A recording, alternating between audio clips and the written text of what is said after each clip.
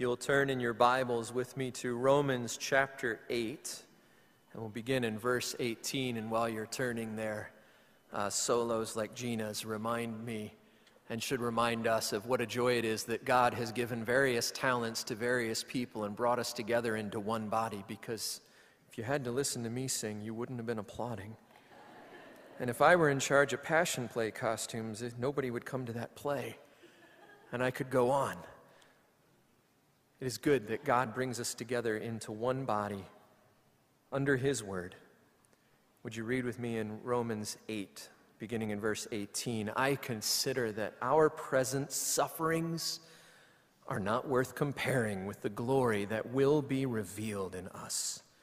The creation waits in eager expectation for the sons of God to be revealed. For the creation was subjected to frustration, not by its own choice, but by the will of the one who subjected it, in hope that the creation itself will be liberated from its bondage to decay and brought into the glorious freedom of the children of God. We know that the whole creation has been groaning, as in the pains of childbirth, right up to the present time. Not only so, but we ourselves, who have the first fruits of the Spirit, groan inwardly as we wait eagerly for our adoption as sons, the redemption of our bodies. For in this hope we were saved. But hope that is seen is no hope at all. Who hopes for what he already has? But if we hope for what we do not yet have, we wait for it patiently. In the same way, the Spirit helps us in our weakness. We do not know what we ought to pray for, but the Spirit Himself intercedes for us with groans that words cannot express. And He who searches our hearts knows the mind of the Spirit, because the Spirit intercedes for the saints in accordance with God's will. As you put those hymnals away, would you once again take a copy of God's Word, turn or scroll to Romans 8, and the 3 paragraphs that Leo read for us. The third of those paragraphs will be next week's text, Lord willing, as we look at how the Holy Spirit helps us in our praying. Today's text is the first 2 paragraphs, Romans 8, verses 18 through 25. On the 50th anniversary of the Normandy invasion of the Allied forces, beginning that great battle to liberate Europe from Nazism, most television networks did some kind of retrospective on that big day in history. And one of those programs featured 2 American soldiers who had been part of the Normandy invasion. Back-to-back interviews with these men. The first man was a Marine who had been part of the landing on Omaha Beach. And he remembered coming up the beach and witnessing the carnage everywhere. Friends dying, explosions, confusion, and thinking, we're going to lose. And then right after him, they interviewed a man who had been part of the U.S. Army Air Corps and had been in a reconnaissance plane over the battlefield, and he too saw the carnage on the beach. But he also saw how the Marines were, in fact, making progress, and he saw how the paratroopers were penetrating behind enemy lines and saw how effective the Allied aerial bombardment was and thought, we're going to win. In today's text, the Apostle Paul takes us up above the battlefield and helps us see that despite the fact that we are still at war, despite the fact that we Christians, the Church of Jesus Christ, still suffer, we're going to win. We're going to win.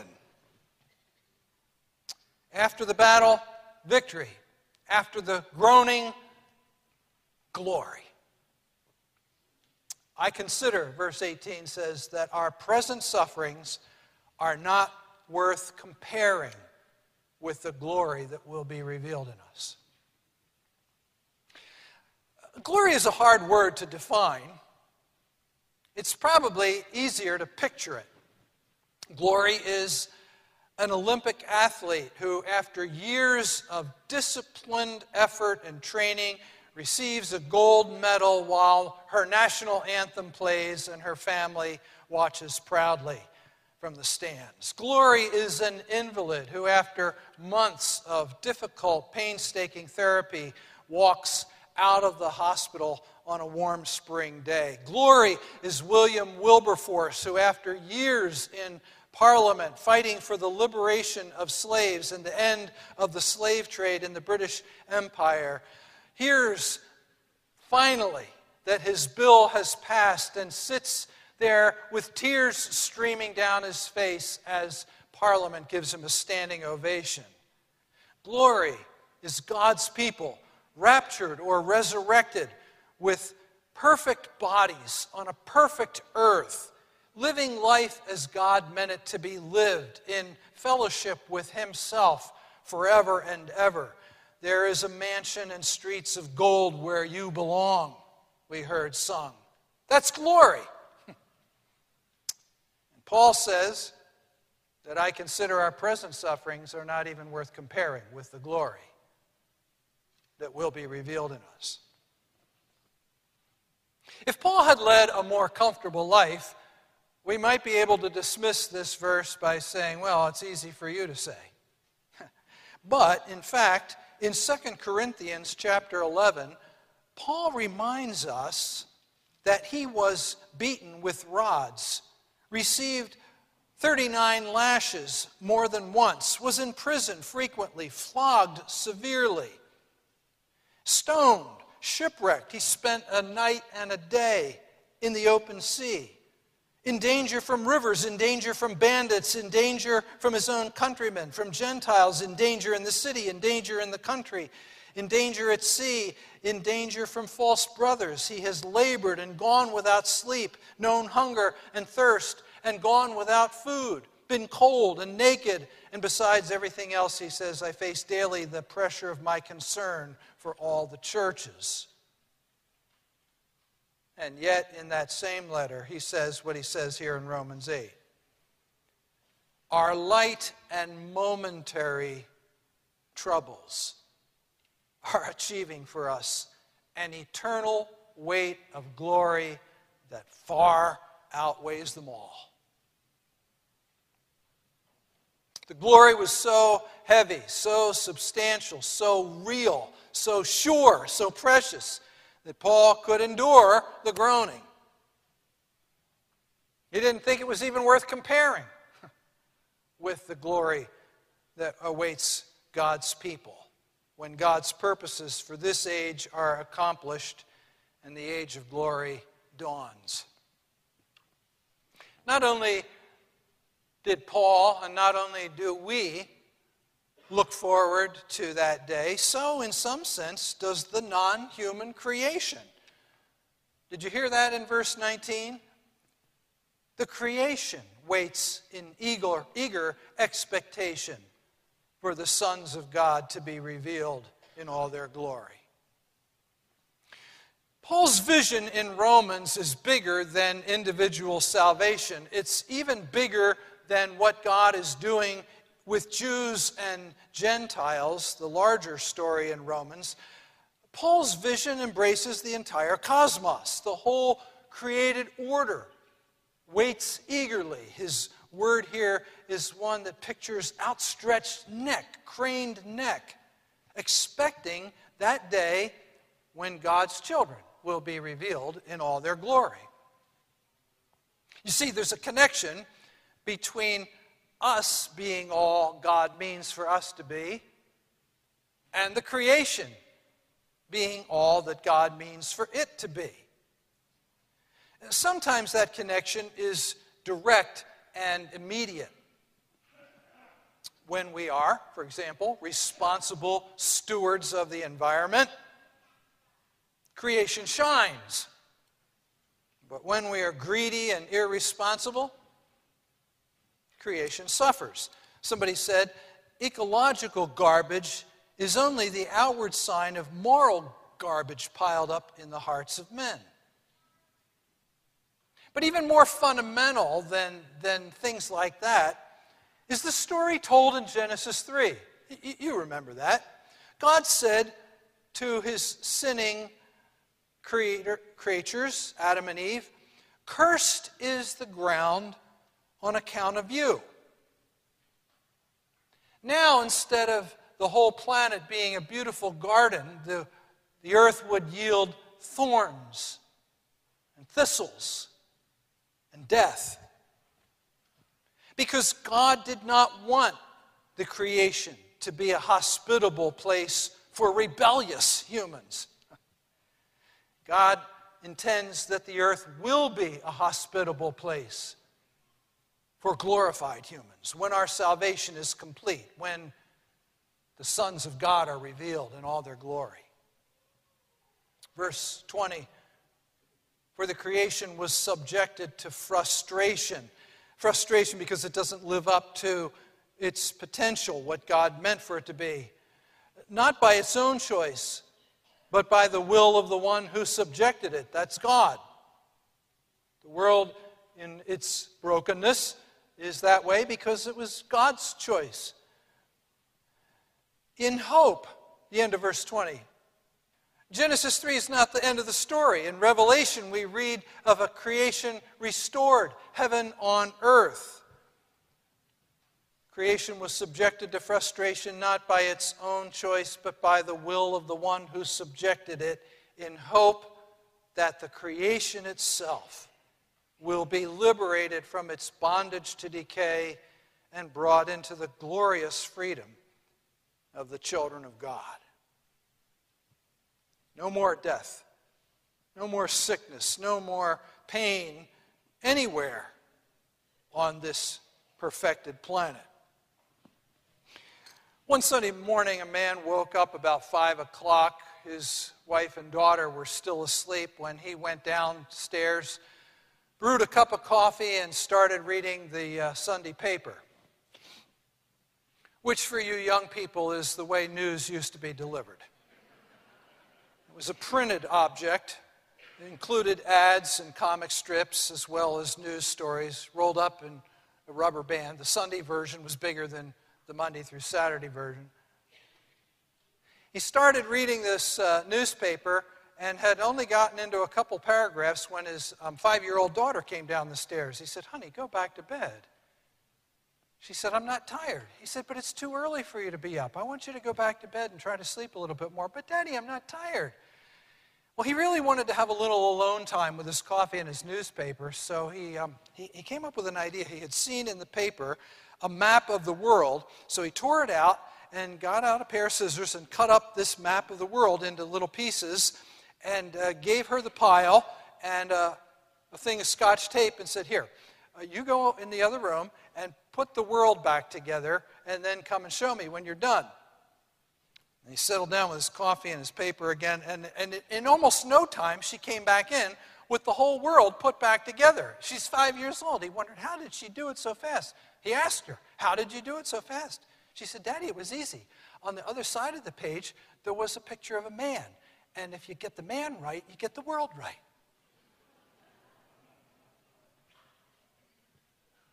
I think Paul would like that story. Because he says God intends to get men right, and then the world will be right. Creation, participating in the glory of the children of God. Not yet, though. Verse 22, we know that the whole creation has been groaning as in the pains of childbirth right up to the present time. An earthquake that kills thousands is creation groaning. An oil spill is creation groaning.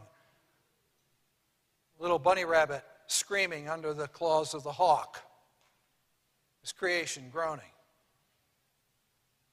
Jennifer and I love the BBC series Planet Earth, Blue Planet, Human Planet. Beautiful, beautiful photography, well done. But it's also somewhat sobering. On Blue Planet, there's an episode that just brings what Paul is saying kind of home to you, because medium-sized fish eat little fish, and big fish eat the medium-sized fish, and bigger fish eat the big fish. It's all kill, kill, kill. This is creation right now. The whole show depends on killing. Well, that's one reason that atheist, skeptic Richard Dawkins explains the universe we observe has precisely the properties we should expect if there is, at bottom, no design, no purpose, no evil or good, nothing but blind, pitiless indifference. He doesn't see the glory, but he does hear the groaning of creation. Not only so, verse 23, but we ourselves who have the first fruits of the Spirit groan inwardly as we wait eagerly for our adoption as sons, the redemption of our bodies. First fruits were the beginnings of harvest that gave people reason to believe that the fuller harvest was just around the corner. And we have the first fruits of our eventual glorification. The Holy Spirit of God has come into our lives and has given us hope and forgiveness and motivation and a sense of purpose and the privilege of prayer and help in prayer and so on. But it's not the whole harvest yet. We're still sometimes wretched, as Paul puts it in chapter 7, wretched over our sin. We still inhabit a sin-cursed world and sin-cursed body, and we groan, sometimes literally. The knees aren't what they used to be. Back, neck, eyes. Some of us groan getting out of a chair. We groan, where did I put my glasses this time? And we groan over what's wrong inside. We long for the day when we'll no longer be selfish, petty, bitter, impatient, self-righteous, irritable. Oh, God, we groan. Why is it so hard for me to pray? Why don't I love you the way you deserve to be loved? Body and soul, I long for you. We meant what we sang earlier. I want to see you. And yet we do so much to get in the way of that vision of God. So physically and spiritually, we want to be whole forever. A Christian on the East Coast groans physically and spiritually. He says, I'm crippled with Lou Gehrig's disease, ALS, which is a progressive and fatal neurological illness. In the 8 years I've had ALS, it has taken my voice and robbed me of the use of my limbs. It has forced my wife and me out of our lovely home. I desire a healthy body, and God promises me a body that is powerful, incorruptible, glorious, and spiritual. I desire a home that's beautiful and spacious, and His Son is preparing such a home for me in the city whose builder is God. I desire a world without crime, lies, violence, and He promises me a world in which righteousness dwells. I desire to be with those I love, and He promises that I will be caught up together with them forever. I desire an end to my sorrow, and He promises fullness of joy in His presence. I desire a heart so filled with love that there's no room for sin, and He promises to make me like Jesus when I'm in heaven. I desire a ministry, and He promises that I will serve Him eternally. I desire a voice with which to praise Him, and He promises that I will sing before His throne. Most of all, I desire to see Him, and He promises I will always behold His face. He will keep His promise to give me the desires of my heart. This desiring, this groaning is not pointless. It is, as Paul writes, the pains of childbirth that lead to something. Those pains lead somewhere. Glory! Henri Nouwen tells a parable of faith and hope. He imagines twins, a brother and a sister, talking to each other in their mother's womb. The sister says, "I believe there's life after birth." The brother protests, no, this is all there is. This dark, cozy place, and we have nothing else to do but cling to the cord that feeds us. And the little girl insists, no, there must be something more than this dark place. There must be something, a place with light where there's freedom to move. And she still couldn't convince her brother, and so she said hesitantly, I have something else to say. I'm afraid that you won't believe that either, but I think there's a mother. Her brother becomes furious. "A mother," he shouts. "What are you talking about? I've never seen a mother. Neither have you. Who put that idea in your head? Look, I've told you, this place is all we have. Why do you always want more? It's really not such a bad place after all. Let's be content." The sister is overwhelmed by her brother's response, and for a while she doesn't dare to say anything more, but then she couldn't really let go of this, and she had only her twin brother to talk to, so she said, "Do you feel these squeezes every once in a while? Kind of unpleasant. Sometimes even painful." "Well, yes," he said. "What about it?" And she says, "Well, I think that these squeezes are there to get us ready for another place. Better than this one, where we'll see our mother face to face. Don't you think that's exciting?"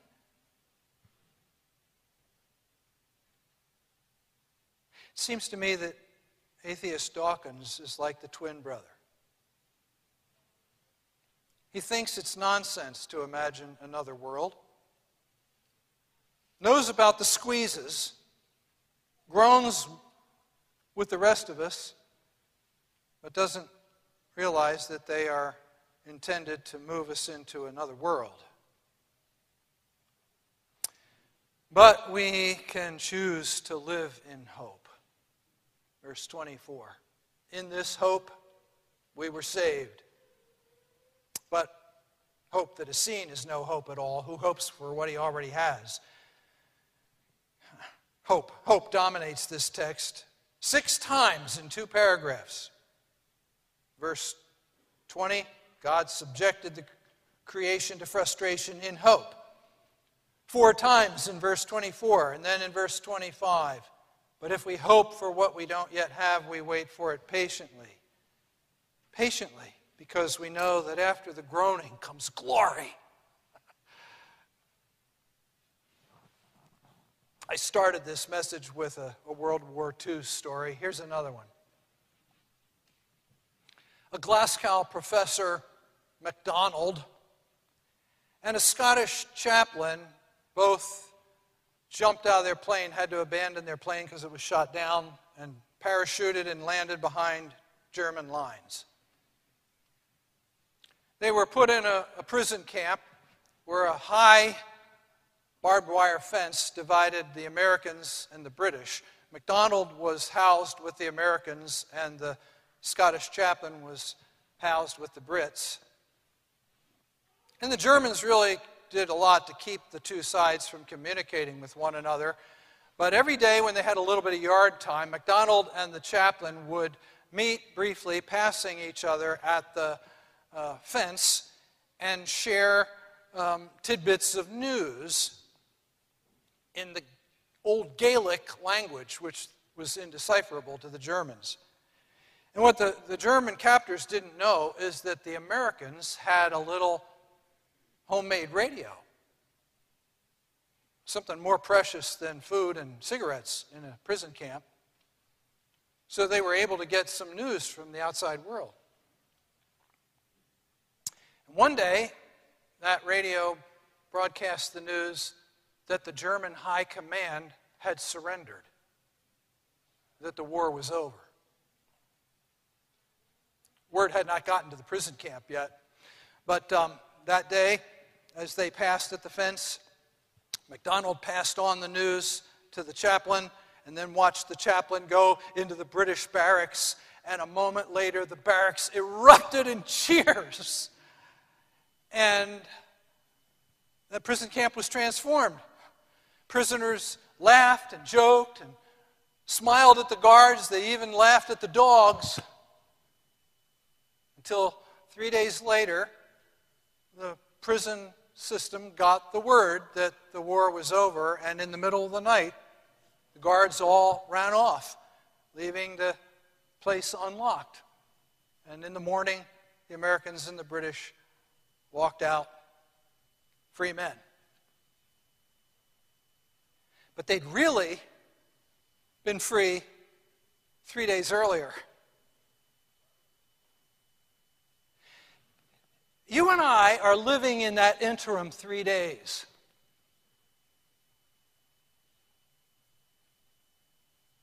Still some suffering to endure, Paul says. He's very realistic. If Paul were to say Christians don't suffer, we would have to write him off as hopelessly out of touch. But we have been told by someone who knows that victory is right around the corner. Bow with me in prayer. Oh, God, help us to believe it. Some days, the skies are so gray and the suffering so real compared to the printed Bible that it's hard for us to embrace authentically, existentially, to really believe. Romans 8.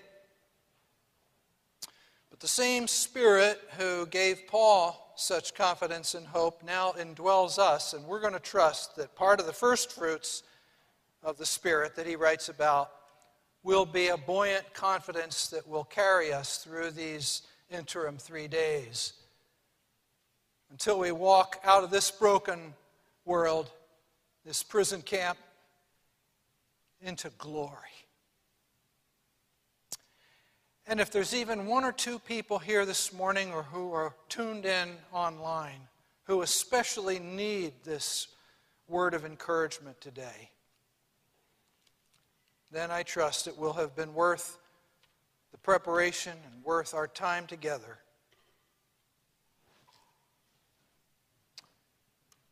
I pray that in Jesus' name and for his sake, and let all his people say,